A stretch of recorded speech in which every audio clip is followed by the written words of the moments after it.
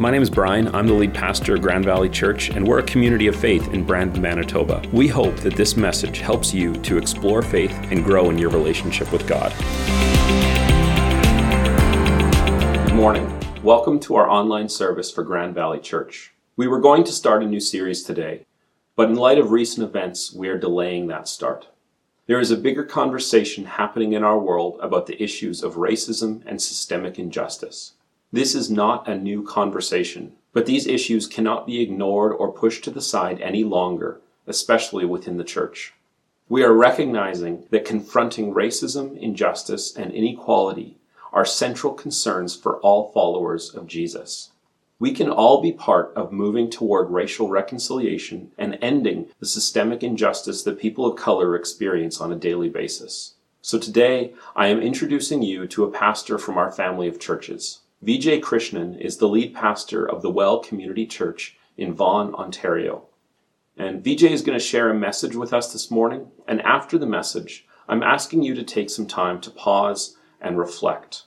I want us all to sit and wrestle with what he has to say about how all of us can be part of reconciliation. And then I want to ask you to take a time of prayer, to pray for all of us to truly see the systemic issues in our society surrounding racism and injustice, and to make a choice to be part of the solution. So now I'm going to hand our service over to Pastor Vijay. Greetings, friends, followers of Jesus, brothers and sisters in the family of God around our country and our church family. As I have been watching the news and reading, listening, having conversations, probably as have many of you, regarding the events that have taken place in the United States in recent days and around the reaction around the world and in our own country and the conversations I'm having even at my own dinner table. I am wrestling with inside of me the spectrum of feelings that maybe you can relate to as well. On the one hand, anger, sadness, if I'm honest, despair, hopelessness, questions, sometimes even just sort of apathy and wanting to throw up my hands and saying, I don't know who can do anything about this. How is this ever going to change? And the myriad of offshoots of issues that come up in something like this. There's also this sort of temptation of saying, is this something we have to speak about or we ought to be speaking about? Or is it better not to speak about it since we haven't been speaking about it? And maybe as a church community or as an individual, you're wrestling with those things. And social media sometimes is not kind to us, whatever we choose to do. But I think I have taken great comfort, if I can use that word, in the fact that I know for sure what it is that God thinks and believes and acts about this. And while there may be different people around the church world and spectrum, even the political sphere, that might hold Bibles in their hand or say something about what God thinks about this, I'll be honest, I think the implicit underlying belief for many people, certainly many of my friends who either were a part of the church before or not anymore or have never been, would think, well, at the very least, God probably tacitly condones some of this stuff, or thinks that it's a punishment of some kind or something like that. And yet my mind went to Isaiah 58. And actually throughout the book of Isaiah, really from the first chapter all the way to the end, if you're familiar with it at all, or if you don't, it is God calling his people to give an account for the kinds of ways that they have directly or indirectly perpetuated acts and systems of injustice. While we as churches or people as communities may be late to the party, late to the scene, late to speak out or do anything about this, God is not. Centuries ago, and from the beginning, God has called his people to live in such a way that reflects his heart. In Isaiah 58 in particular, and throughout the book, he says, look, your worship of me, singing, fasting, gathering, festivals, Sabbaths, don't mean anything to me unless they are a part of a heart and a life that deals with the things that are close to me, with relationships with people, with how people are treating each other, and with how you are treating each other. It is a call, and always has been a call, to say our worship of the living God must include, and at the forefront is and goes together with, living a life of love, fighting for those who cannot fight for themselves, being a voice for those who cannot speak, and being a part of fighting against injustice. And so I know for sure that these are the things that while we may be tempted to politicize them or intellectually engage with them or distance from them because they say, well, it's not in our country, or it's not the same, or it's not in my world, or it's not in my church, or it's not in my neighborhood, God himself is continuing to invite us and always has to be a people that carry his heart like this. And even more than the book of Isaiah, I know this is true because when we see the life of Jesus, Jesus actually borrowed sections of Isaiah's prophecy to say, this is about me. I have come to minister and bring good news to the poor, to the oppressed, to the imprisoned, to those who are victims of injustice. One of the ways actually to see even the murder of Jesus is that he was murdered because of his attack on the systems and the boundaries that created and perpetuated injustice, whether because of ethnicity or gender or socioeconomic status or the balances of power.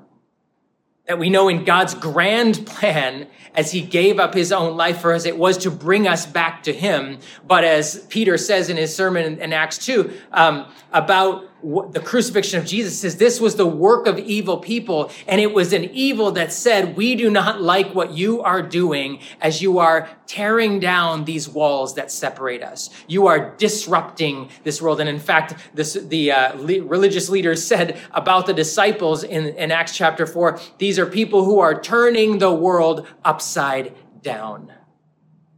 And so this is our history. This is our story as people of God, as Jesus followers, to move in, to move towards, to wade into the mess, the things that are complex, that seem overwhelming and despairing, and that might even paralyze us, saying we don't even know where to start. And yet we look at the way Jesus did this.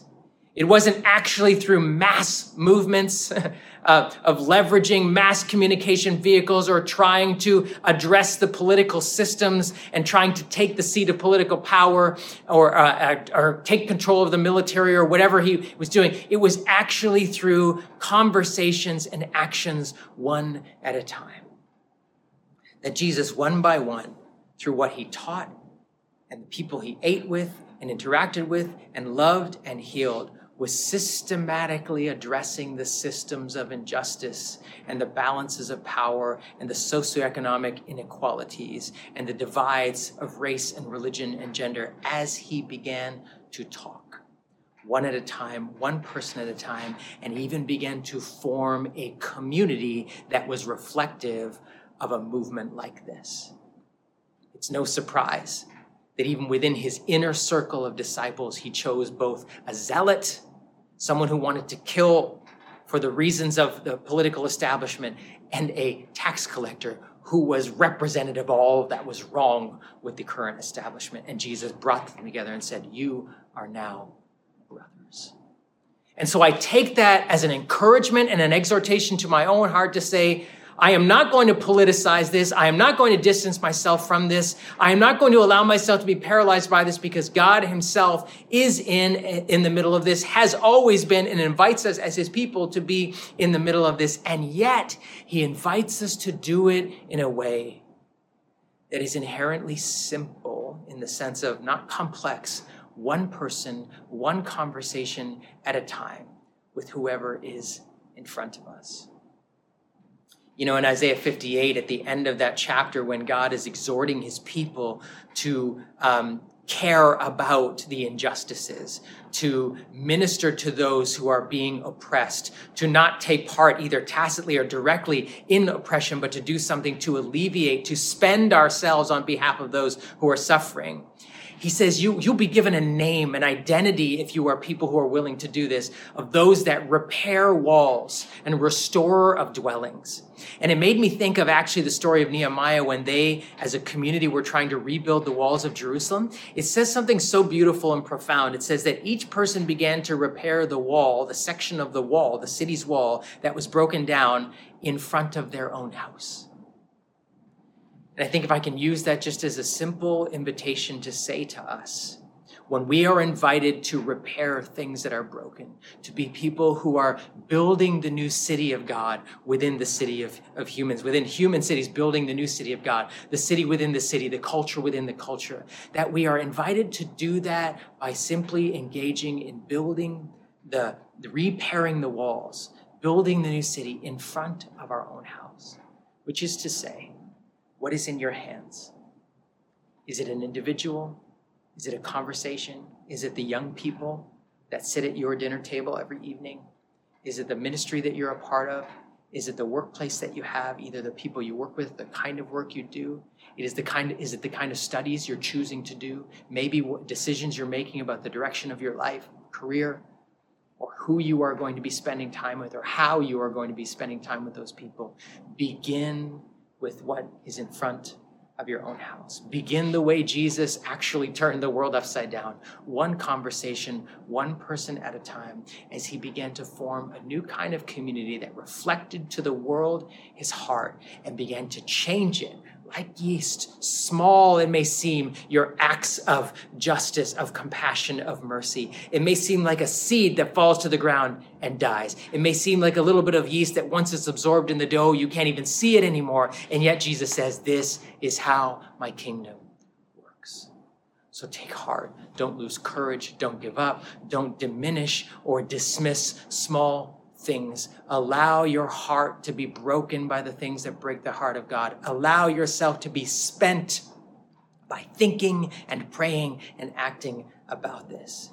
And then watch and see how God begins to work and bring his shalom, his peace, his reconciliation through your life and mine. God bless as you spend yourself on this.